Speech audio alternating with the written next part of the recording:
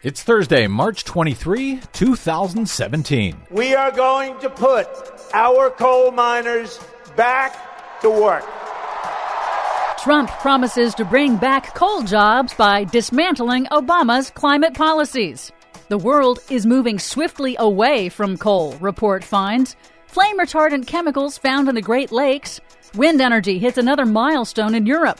Plus, flames and smoke filled the air, a scary sight no one expects to see the last day of winter. Across the entire country, wildfire season off to a ferocious early start. All of those early starts and more straight ahead from BradBlog.com. I'm Brad Friedman. And I'm Desi Doyen. Stand by for 6 minutes of independent green news, politics, analysis, and snarky comment. Clean coal, right? Clean coal. Right. Also, Trump steaks, Trump vodka, and Trump University.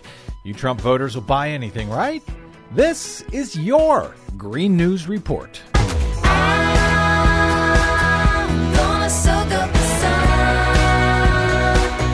Okay, Desi Doyen, coal is back. Apparently Trump thinks so. Who knew? At a rally in Louisville, Kentucky on Monday, President Trump, without any details, claimed he could bring back U.S. coal mining jobs despite the decline in the use of coal. As we speak, we are preparing new executive actions to save our coal industry and to save our wonderful coal miners from continuing to be put out of work.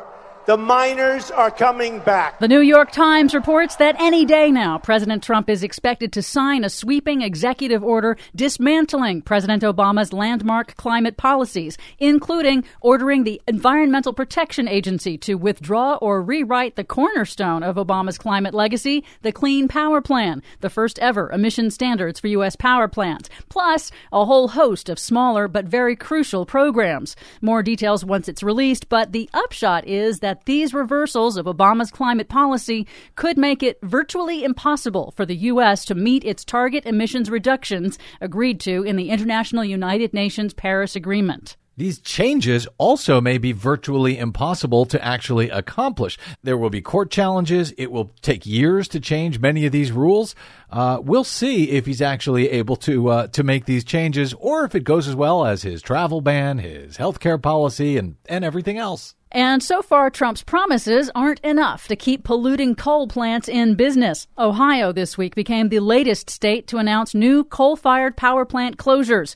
Residents living nearby will breathe easier. Dayton Power and Light announced on Monday it would shut down 2 coal plants in southern Ohio next year because burning coal for electricity is uneconomical now due to the glut of cheaper natural gas along with clean wind and solar energy. Has nobody explained that stuff to Donald Trump? I don't think he cares. Well, that may be true. And Trump's dismantling of Obama's climate policies won't bring back U.S. coal jobs because the decline of coal is global. In spite of Trump's push for coal, the rest of the world is moving rapidly in the opposite direction. According to the latest annual boom and bust report on the global coal supply chain, released by a coalition of environmental groups this week, construction starts for new coal plants globally have dropped 62% over the last year. The biggest shift is in Asia, where both China and India have canceled or frozen plans to build 100 coal-fired power plants. That's why he hates China. Meanwhile, 2017 has already seen the earliest spring on record and the warmest ever start to the year on record in the United States. In addition to the record wildfires in Oklahoma and Kansas last week, the high temperatures have triggered an early and ferocious wildfire season across the country. Fires have now broken out from Washington state to Georgia, raising the possibility that the U.S. could be facing a record fire season. Normally in the U.S., by March, on average, wildfires have only burned about 200,000 acres. But this year, it's already hit more than 2 million. Man, really? 2 million? 2 million.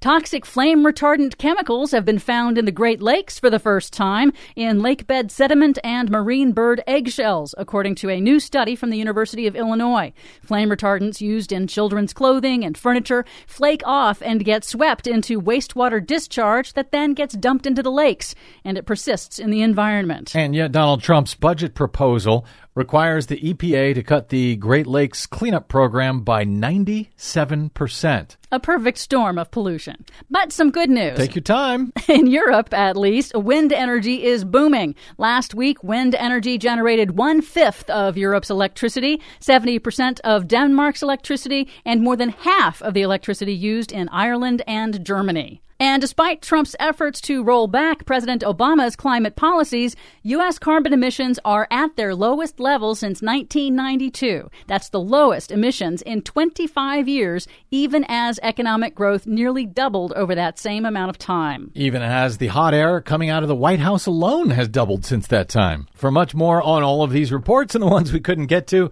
please check out our website at greennews.bradblog.com. Find us, follow us, and share us widely on the Facebooks and the Twitters at Green News Report. I'm Brad Friedman. And I'm Desi Doyen. And this has been your Green News Report. We need to make